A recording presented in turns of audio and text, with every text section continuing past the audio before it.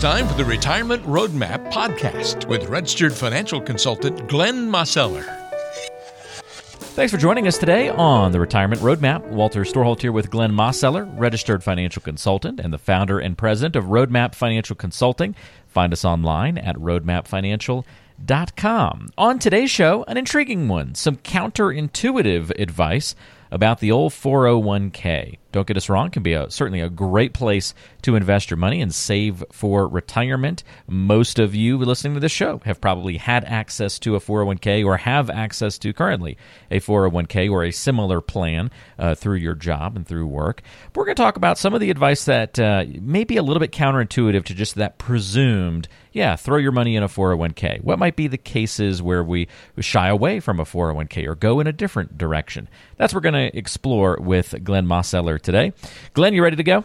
Yes, Walter. Let's jump in. This one should be pretty interesting. There may be some folks out there that it's like, well, hey, I'd never really thought of that way before, and, sure. And so there's other things to considerations, and I'm looking forward to diving in and having those conversations. We've got a list of 6 or 7 reasons or counterintuitive pieces of advice when it comes to the 401k. Why maybe you shy away from investing in one, at least consider it.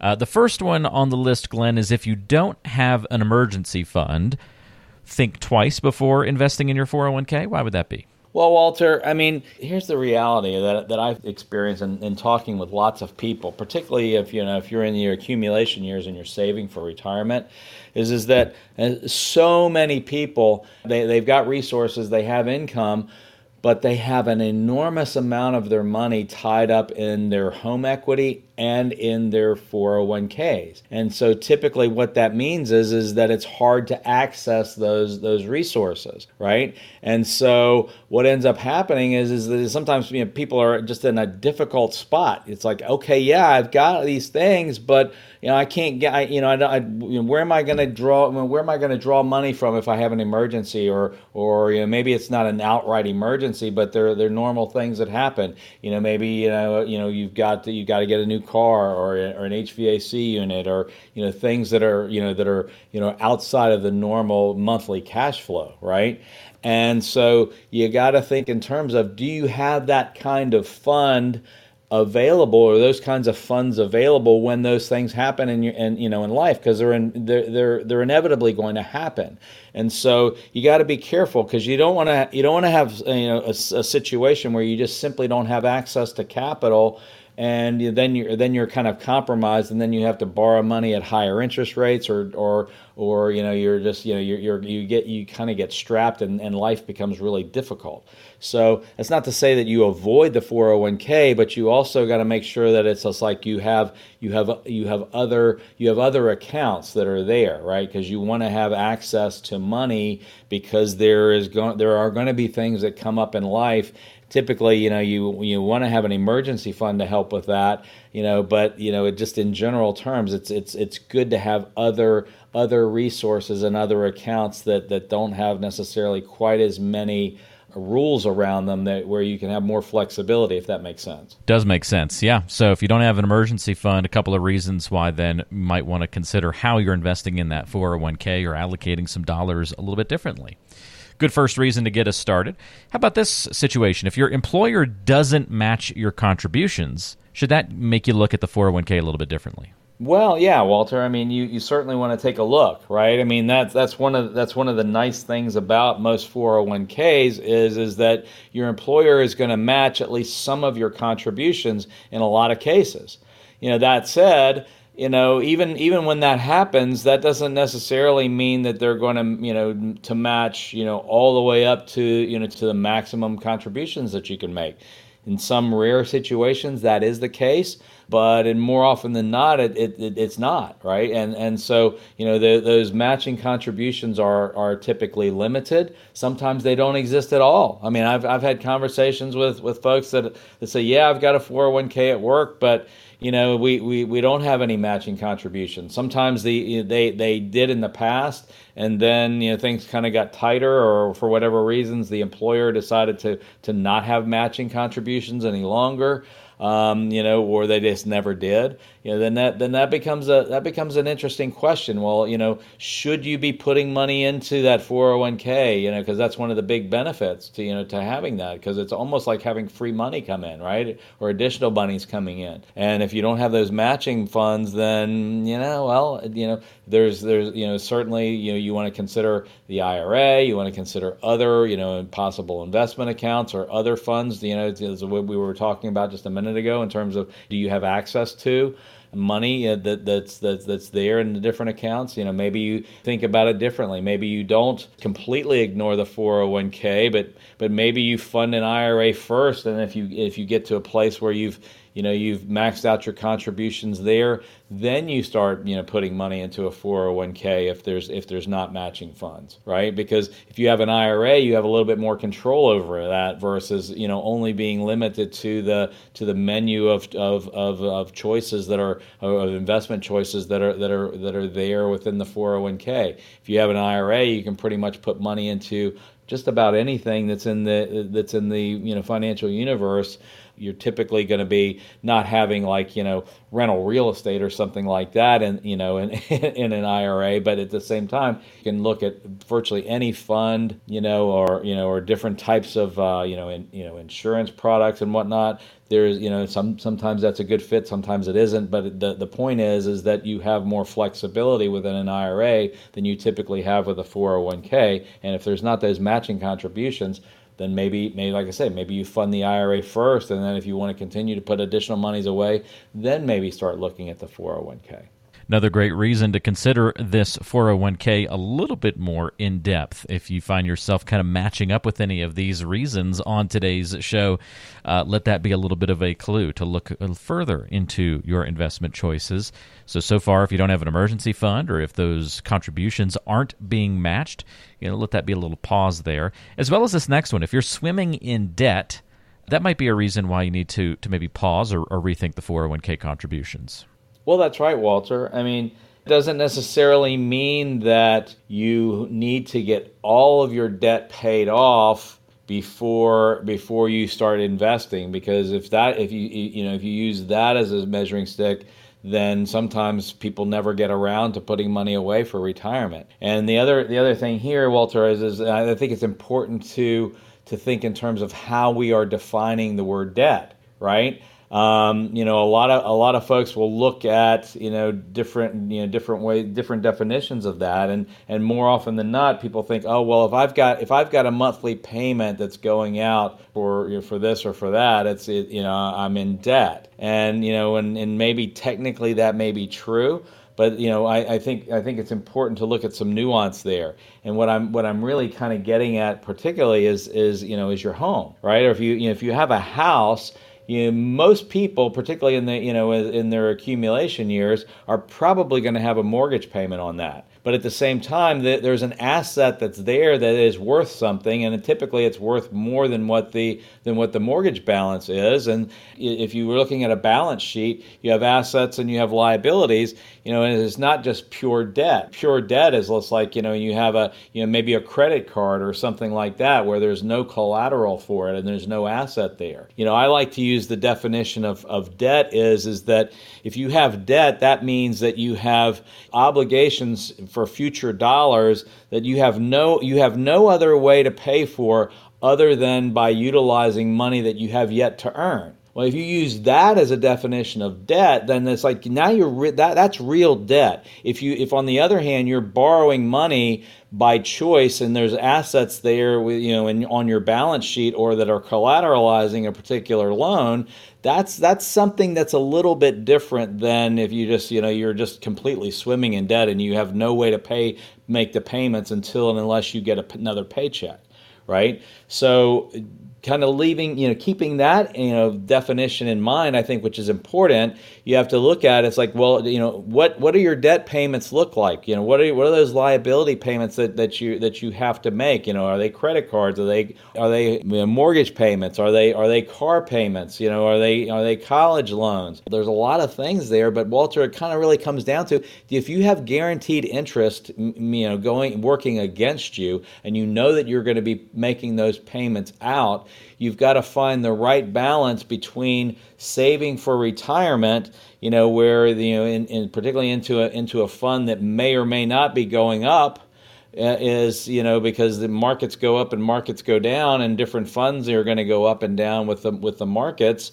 But if you know that it's like, hey, this loan is out there and it's at a certain percentage rate, you know that you're paying that out. You got to really evaluate how much sense does it make to be making those payments, and also contributing, an excess amount into the 401k or IRAs. And it's not just a clear-cut black and white situation. There's shades of gray there, and that's where probably working with a financial advisor is going to be helpful to try to figure out what that right balance is.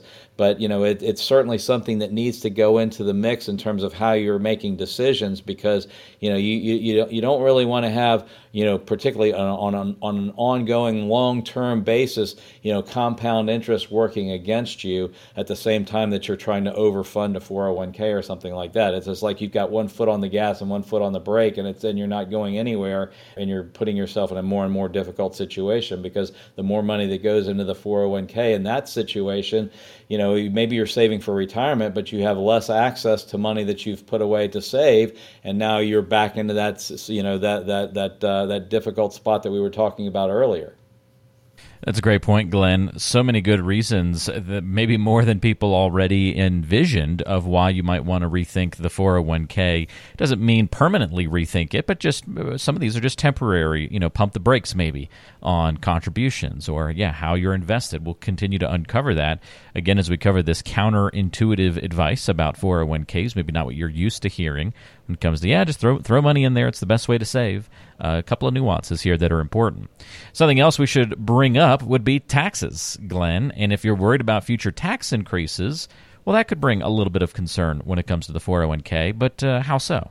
Well, Walter, it comes to what we've talked about in previous episodes, right? In terms of are your traditional 401k or your traditional IRA, those contributions go in on a pre-tax basis, simply meaning that you're taking wages that you have yet to pay taxes on, and you're putting that into a retirement account, and your agreement with the government by them allowing you to do that is that when the money comes out, those deferred wages are now going to end up becoming subject to taxation along with the earnings, right? What you put into the account and whatever it earned is now going to come out, and it's going to come out as ordinary income at some point in the future, right? So, you've got to ask yourself the question, what do you, number one, what do you think future tax rates are going to look like? Do you think they're going to be about the same as what they currently are? Do you think they're going to be lower? Do you think they're going to be higher? And, and if you think they're going to be higher, which, most people that I talk to, kind of have that belief, because, and it's pretty well founded in that we are at historically low tax rates. It may not feel that way, but if you look at the history of income tax rates in the United States, we're at really low levels, historically. And so if you think that it's likely to have future tax increases, due to the debt and the deficits that our federal government are running, well, then you have to kind of ask yourself the question: how much sense does it make to be putting money into an account that's going to be taxed at future tax rates when those tax rates may be higher than what they currently are? So you have to ask yourself that's a significant question to determine whether or not you want to be wanting to put money into the 401k, or how much money are you going to be putting in there. Does your company offer Roth 401k? More and more companies are offering that, where you pay the taxes before the money goes in, and then the money that you put in there is not going to be taxed again in the future, and then the earnings can potentially as well be tax free. That's a different scenario.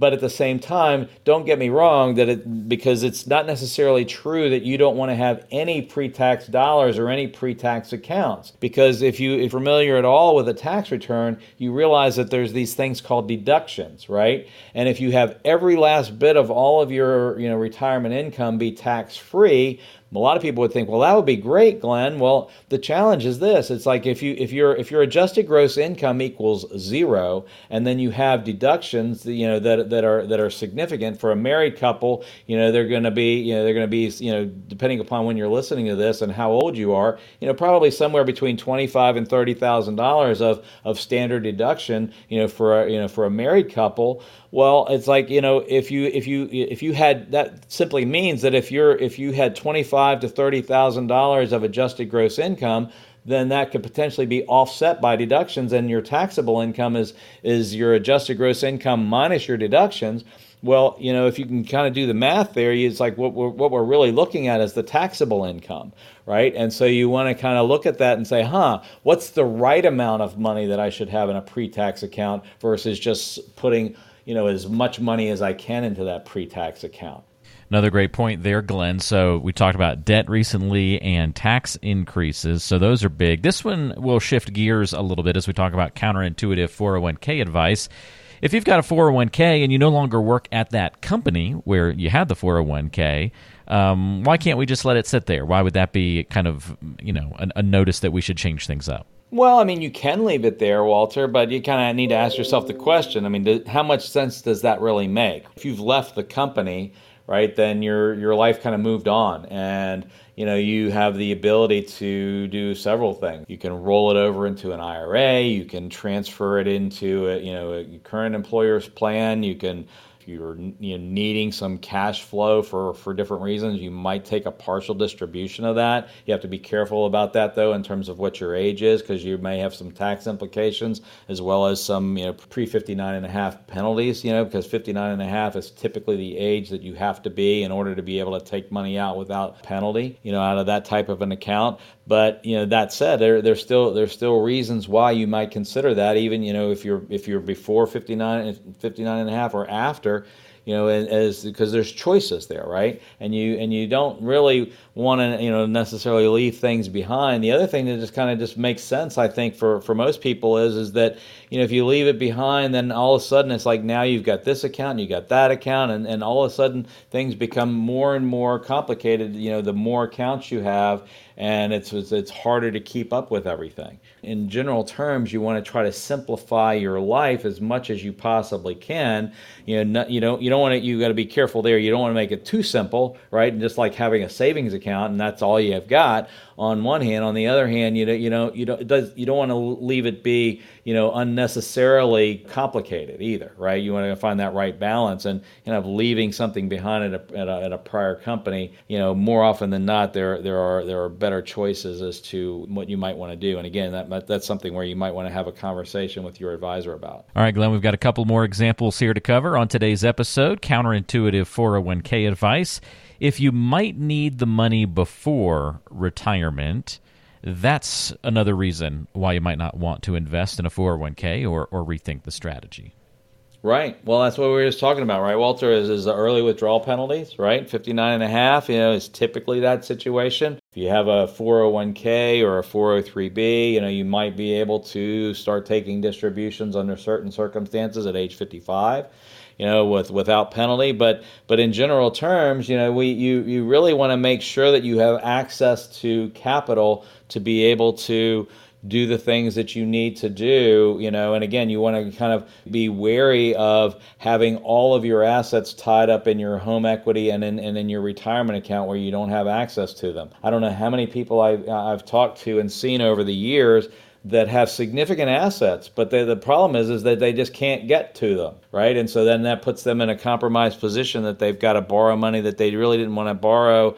Cash flow that is difficult, right? You don't want to have a difficult cash flow situation if you have significant assets. Something's out of balance, or at least there's a red flag or two that ought to be going up if you've got quite a bit of money, or you've got quite a bit of assets, but you can't get to any of the money. That's a problem, right? Because life happens and life requires, extra money sometimes, and it's even if you're not doing something out of the ordinary. Just buying a new car or putting kids through college, like I say, maybe HVAC unit goes out, or at an inopportune time, and you've got to have access to money, and so you just got to make sure that you can do that, especially when we're talking about you don't want to be paying an extra 10% on top of taxes for taking money out of an account, because that's what you felt like was your best choice. Kind of hard to justify the idea